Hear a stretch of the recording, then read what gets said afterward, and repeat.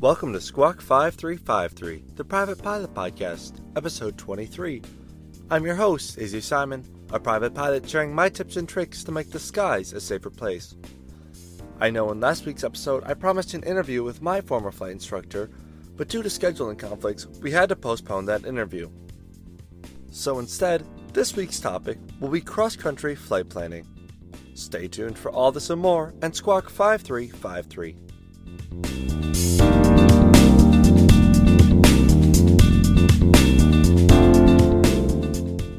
Before we begin this week's episode, I'd like to encourage you to consider donating to my Patreon. For those of you who don't know, Patreon is a way for you to financially support the show. The show takes a lot of time each week to research, record, edit, and produce. It would mean the world to me if you went over to my Patreon and considered donating to the show. And now to the main topic of today, cross-country flight planning.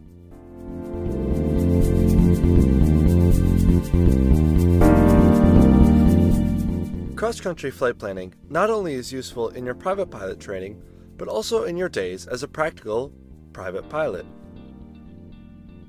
Being able to understand how to plan your flight is a crucial step for any pilot.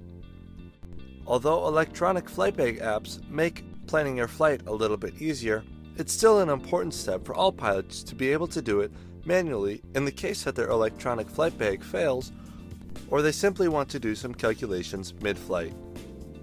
Before we get into the guts of cross-country flight planning, it's important to understand the vocabulary associated with cross-country flight planning and most flight planning in general.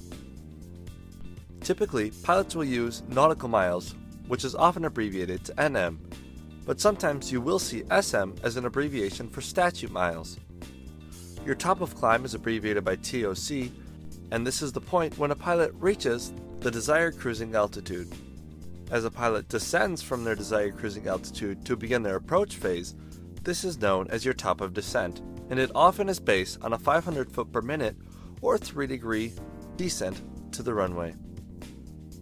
Although not inherently specific to cross-country flight planning, oftentimes your POH, or Pilot's Operating Handbook, will have specifications about your aircraft's performance.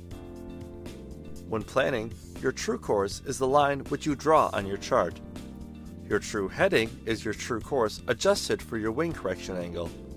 Your wing correction angle is exactly what it sounds like. Depending on the winds aloft, you may have to change your heading so that you maintain the proper direction of flight. Your magnetic heading is your true heading adjusted for magnetic variation, and your compass heading is your magnetic heading adjusted for your compass deviation. Your magnetic course is your true course adjusted for magnetic variation and should be used to determine an even or odd altitude to fly at, and should be referenced when flying VOR courses or Victor Airways. Even for me as a certified private pilot, I still often find myself confused by the difference between true course, true heading, your magnetic heading, your compass heading, and your magnetic course. Your DPE is likely to ask you about all these different definitions, but only with a sectional chart and your cross-country flight plan in front of you. This happened for me on my check ride, and I was able to use context clues and referencing my own work so that I was able to come up with a definition for each of these terms. And now into the planning of your VFR cross-country flight plan. Before you begin planning your cross-country flight, it's best to gather the following items: current charts, a blank navigation log, your POH performance data, a flight computer, an E6P, and other things that you might need in order to calculate your cross-country flight plan. Gather all your tools in one place and have a large table for you to set up on. Most importantly, your chart should be of easy access and should allow you to see from your departure airport all the way to your arrival airport, if at all possible. First and foremost, you should pick out your route. Try to choose the most direct route, but consider terrain during the climb, en route, and descent. Use Victor Airways if possible, obvious landmarks, and navigation aids if available. Make sure they are easily identified checkpoints along the route. Power lines, private airports, and train tracks are usually not easily identifiable, even though many private pilots will choose them as their checkpoints along their flight.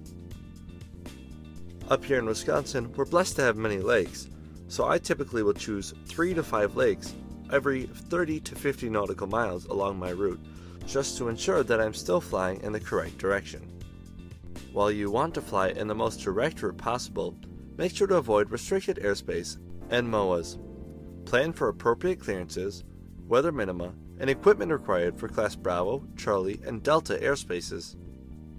If you're unsure about weather minima, you can either use your FAR-AIM or go back to episode 2 of this podcast, where I go into more detail about airspace and weather minimum. While in Wisconsin it is relatively flat, make sure you don't have any terrain along your proposed route of flight that might be higher than the aircraft service ceiling. As a personal rule of safety, make sure that you have at least 2,000 feet obstacle clearance between you and the ground below you. Next, be sure to study the airports along the way. Make sure that they are appropriate, with things like sufficient runway lengths and available services. While you should be thinking about your departure and arrival airports, make sure that you also think about airports during your en route phase of flight. In the case that you do need to divert to a different airport, make sure that you have a complex understanding of the airports around you during your en route stage of flight. For VFR flight during the day, make sure that you have enough fuel to get you to your destination, plus an extra 30-minute reserve.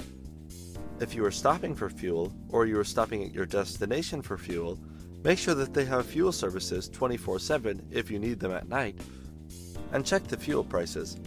There might be a cheaper option at a local neighboring airport. In case of an in-flight emergency, make sure that there are suitable landing sites, both on and off the airport. Especially in a single-engine aircraft, don't fly long distances over lakes or open water. Make sure that you plan at a sufficient altitude so that in case of an emergency, you have the ability to choose where you want to land and not be forced to land somewhere because of your low altitude. Finally, this cross-country flight planning takes a whole new turn when it takes place during night. During night, cities and highways are usually your visual references. Be especially alert to mountainous terrain, instrument conditions, airport lighting availability, and emergency landing sites. Make sure to pack a flashlight, extra batteries, and emergency supplies. For a cross-country flight at night, you have to have enough fuel to get you to your destination, as well as a 45-minute reserve. Now that you understand what you're going to be doing in your cross-country flight planning, it's time to get started. Use a plotter and a pencil to draw your intended route of flight. In your navigation log, which you can find just about anywhere on the internet and print off, begin to enter the structure of the flight plan. Some of the details will be added later, many of which are dependent on the current weather. For now, start with the departure airport at the first checkpoint box. The first checkpoint should be an easily identifiable point approximately 10 to 15 miles from the departure airport. It usually goes along with the top of climb. The top of climb is the point at which the airplane reaches its initial cruising altitude, as I mentioned before. This point is determined from the climb performance charts in the POH. The top of climb will be determined when you are confident in the winds forecast for your flight. Because winds aloft change drastically, it's important to plan for a smart altitude which is both fuel efficient yet safe. Identify and mark checkpoints along your route of flight with an X. The checkpoints should be evenly spaced along the route and have clearly visible references, such as freeways, airports, tall towers, cities, or something like that. This route should have checkpoints every 15 to 20 miles, especially if your route is changing often. If you're flying a more direct route, it's easier to have less checkpoints. If your airplane's airspeed indicator is in miles per hour instead of knots, you should use statute miles for distance. But as most airplanes are in knots, you typically should use nautical miles. In the checkpoint box, enter or draw a description for each checkpoint you have identified. For example, the intersection of roads, which airport, the height of the tower, and then the distance to the next airport.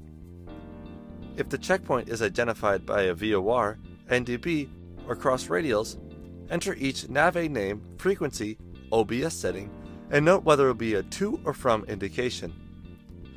If communications are required, such as transitioning airspace, getting flight following, or a freight service station, write down who you'll need to contact in the communications box, typically in the lower right-hand corner, but also sometimes found within the flight plan, especially if it's a nav frequency.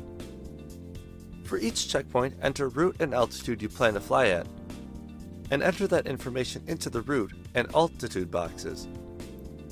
Use the plotter to find the true course you'll fly from each checkpoint and enter the value in the true course box.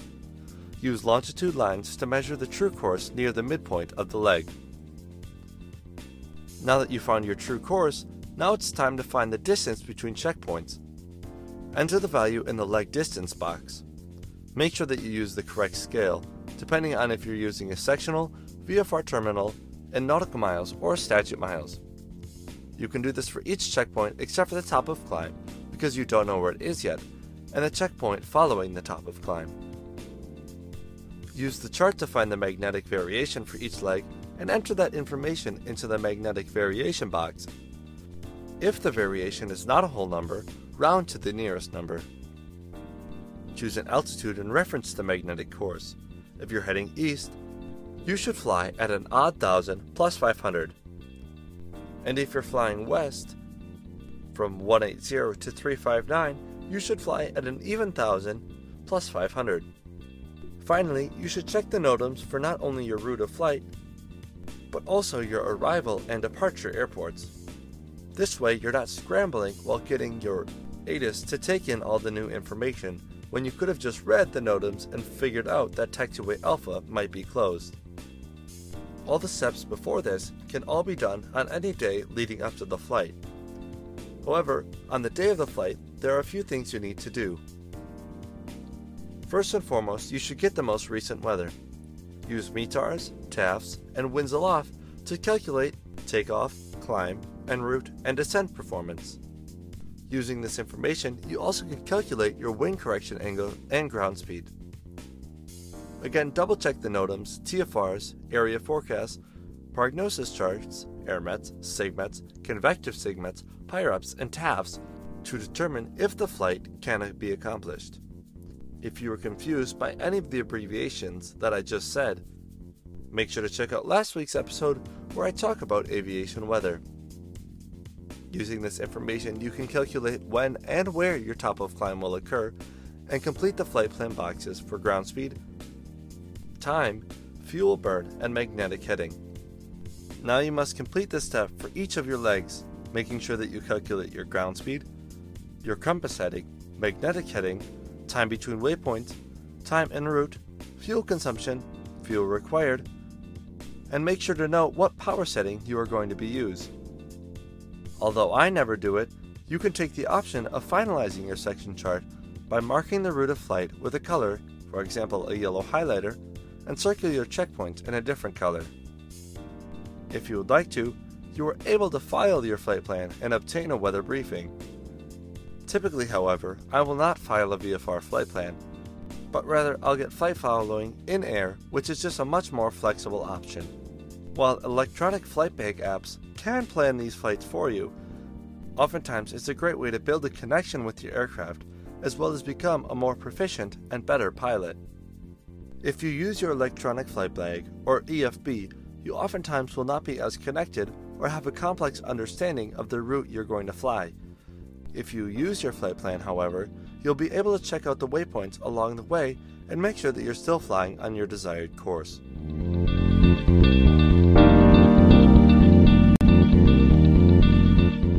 Thank you for listening to this week's episode of Squawk 5353. If you enjoyed this week's episode, make sure to share it with a friend. Your publicity greatly helps the show grow. Also, if you enjoyed this week's episode, make sure to subscribe in whatever podcast listening platform you are using. A link to all the resources used in today's show can be found in the show notes. To access the show notes, simply click the player art in whatever podcast listening app you are using. Also in the show notes is a link to my Patreon, as I mentioned in the beginning of this week's episode.